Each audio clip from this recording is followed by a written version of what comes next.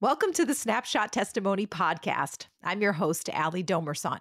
I'm passionate about proclaiming the gospel of Jesus Christ through personal testimonies. In this podcast, I ask my guests to share one pivotal moment that helped shape their faith in Christ. This week, you'll meet Rachel. She was the life of the party, the funny friend, always ready to make people laugh.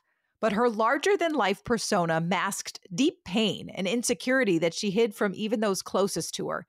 In this episode, she shares what led to her gradual undoing and how, after decades of trying to make herself enough for other people, she learned how to finally rest in God's love and approval. Here's a snapshot testimony from Rachel.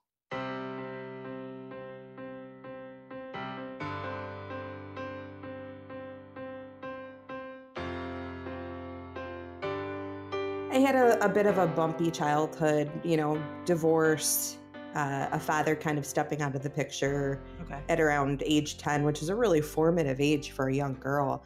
Yeah. And it just became this process of trying to find my identity and find my value and my worth. And it took me down many different paths. My family ethnically were Jewish, but my mom found Jesus before I was born. So I grew up in this sort of strange world of having one foot in one background and then another foot in the Christian faith, and trying to find that happy medium as far as getting acceptance from the Jewish side of the family, but also having a faith in Jesus. And then also just candidly looking kind of awkward,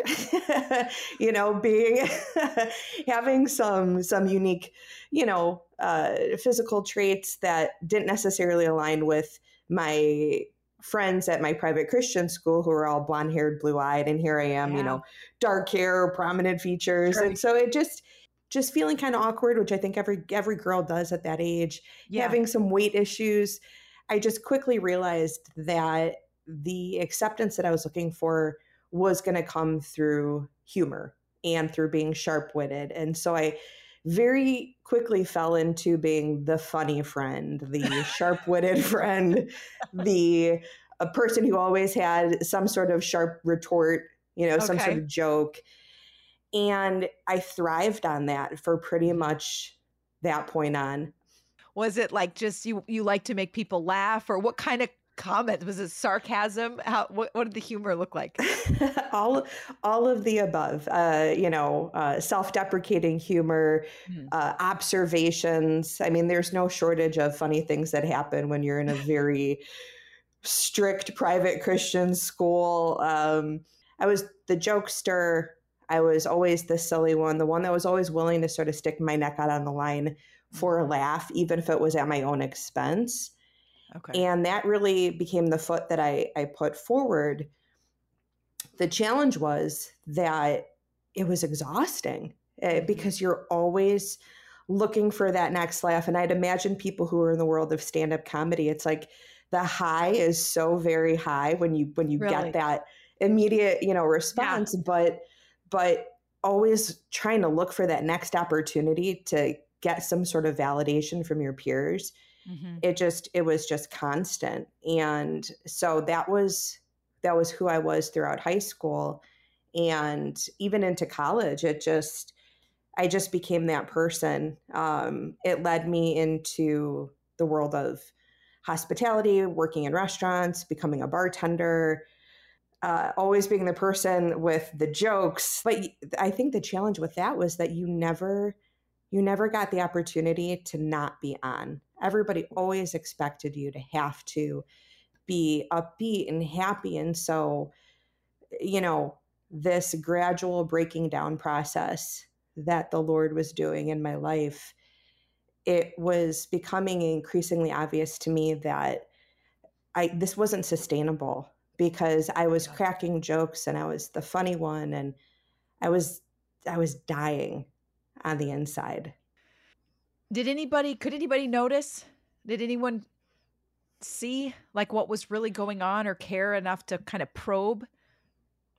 I wouldn't doubt it if there were people who saw it, but nobody ever did.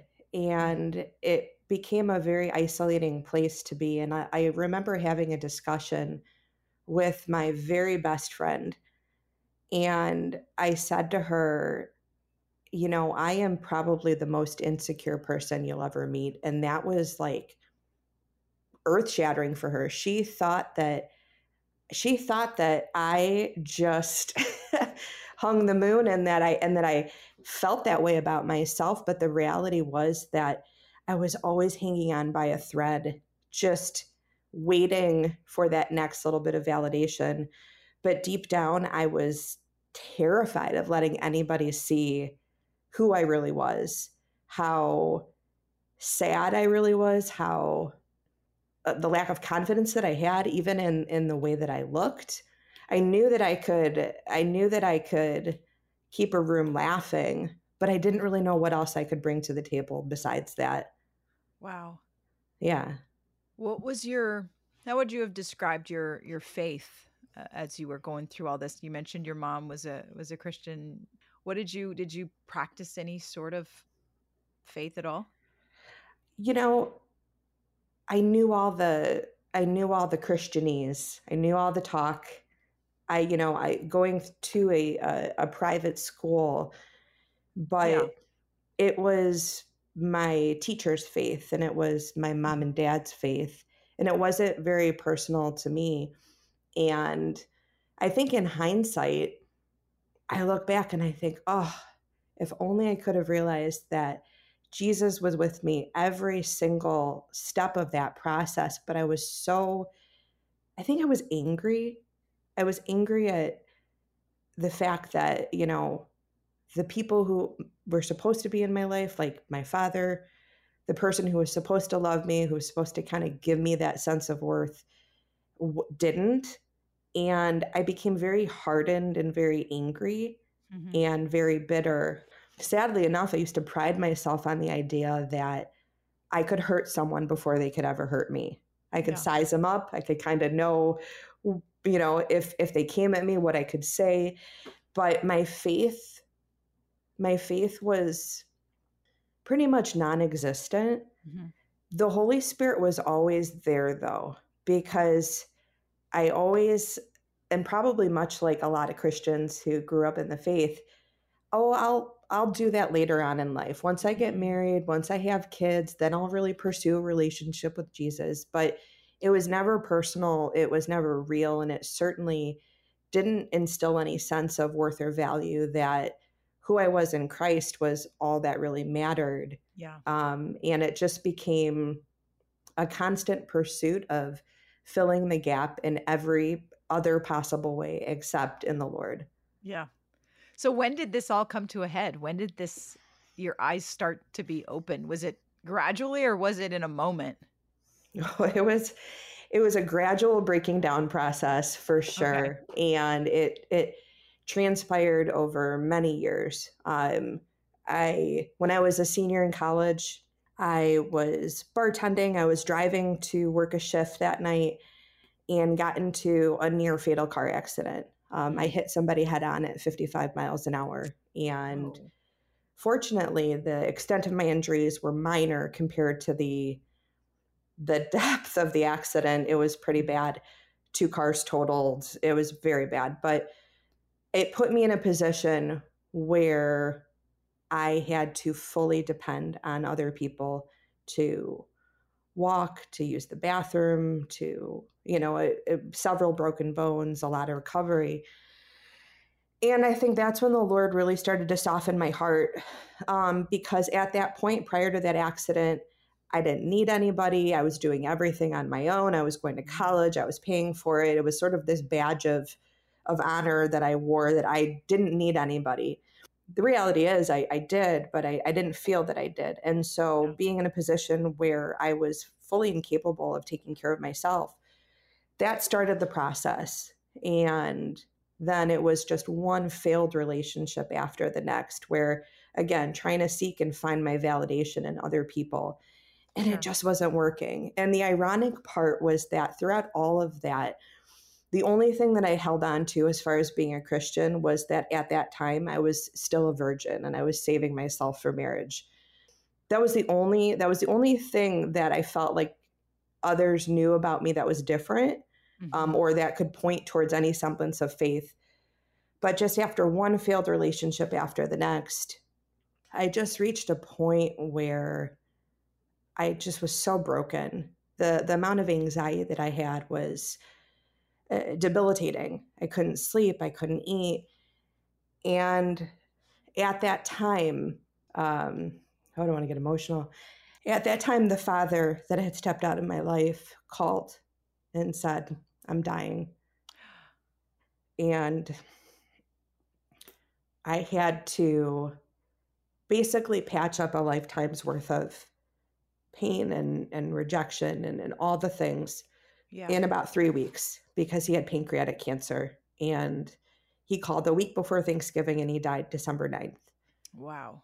Yeah. So all these things working, right? The brokenness and then the pain, and then having to address head on the very things that essentially shaped me into the person that I became. I had to talk to him about it, because I knew that if I didn't, that was it. And that door was going to close. And so at 26 years old, I stood there in front of him in the hospital room, like a 10-year-old girl, crying and saying, why didn't you love me? Why didn't you come for me? Right. And, his answers were what they were. But at that point, I think the Lord just said, "Are you done? Can we do this now?" And at that point, I started looking to him, looking to the Lord for my comfort. And I remember I got down on my knees and I said, "I can't do this. I can't do this anymore." Wow. And I very distinctly heard the Lord say, "Then I'll carry you." And it was a process after that. There was a lot of grief that I had over the compromised testimony that I feel that I had for a very long time, purporting to be a Christian, but living my life in a way, talking in ways that were certainly not representative of Christ. But at that point, I stopped being on. I just turned off. And I had so many friends that just kind of disappeared, because I wasn't the good time Charlie anymore. I wasn't the girl going out partying every night with them, drinking, telling the jokes. And my life got very quiet. And it was weird. It was very strange for me to go from having to be a part of everything all the time to being okay, just being still and being quiet. Wow. And that's when the Lord really started to work on my heart. I went back to church, and for the first time in my life, I craved his word. I craved the Bible. I couldn't get enough of it. I just immersed myself in it. And I knew that the Lord forgave me for the compromised testimony that I think I had for a very long time. But I also knew that this became a part of my testimony. Yeah. And so it became a gradual process over time. And then, just getting older at that point, then I met my husband. When I wasn't seeking the validation of a man, that's when the Lord brought a man to me. After I had my daughter, a whole new world of faith even opened up after that. It gave me some deeper perspective on how the Lord feels about me. So as the Lord started to peel back all the layers that you had kind of put on for people, was it strange discovering your who you really were, your true personality after so many years of kind of putting on for people? Does that make sense? Yeah, it was, and it was scary. It was scary because I felt very vulnerable and very naked and afraid that what people might see wouldn't be enough for them because I wasn't. And don't get me wrong, I'm very silly and I crack jokes, but it was never, it became not for the purpose of trying to make them think that I was worth it enough to want to be around. And what I did discover was that I'm a crier. I am so sensitive. And those were all the things that I really tried to suppress and push down because I felt I had to just toughen up but it's given me the ability to have more authentic relationships. And, one of the things that I learned after my father passed away was that perception is not reality. I perceived that this man didn't love me, didn't care. And after he had passed away, we were going through all of his personal effects and stuff. And I was finding notes and cards that I had written to him when I was 4 that he carried with him his whole life. Wow. Pictures of us in his wallet. And I realized that all that anger that was sustaining me, that I was thriving off of all those years, wasn't even real. It wasn't even accurate. Going from a place of being completely fake and just sort of painting the picture that I wanted people to see to being a person that is just raw and real, it just swung the doors wide open to some really intimate and deep relationships with people that I just don't ever think would have been possible if they were just getting the Rachel of the early 20s that was just all about the laughs. And I would tell you what I wanted you to know about me. And that was it. And that was as far as you were going to get. Wow. What an incredible testimony. I mean, oh my goodness. I'm so blessed by it. One of my favorite things about doing this podcast is that there's so many different stories that I can see part of my own story in like surprising little ways. And so it's like, there's parts of your story that I can so relate to, and I find that often that like you were just saying, sometimes we think that we're the only one with X, Y, or Z. And then you're like, oh, wait, like maybe that's not so uncommon. Snapshot Testimony is a Moody Radio podcast. If you enjoyed today's episode, I'd love for you to leave a comment or review. Your feedback helps others searching for a podcast trust that this is one worth checking out. Thanks for your support. I'm your host, Allie Domerson, and together we're sharing the moments that shape a life of faith in Christ. Thanks for listening.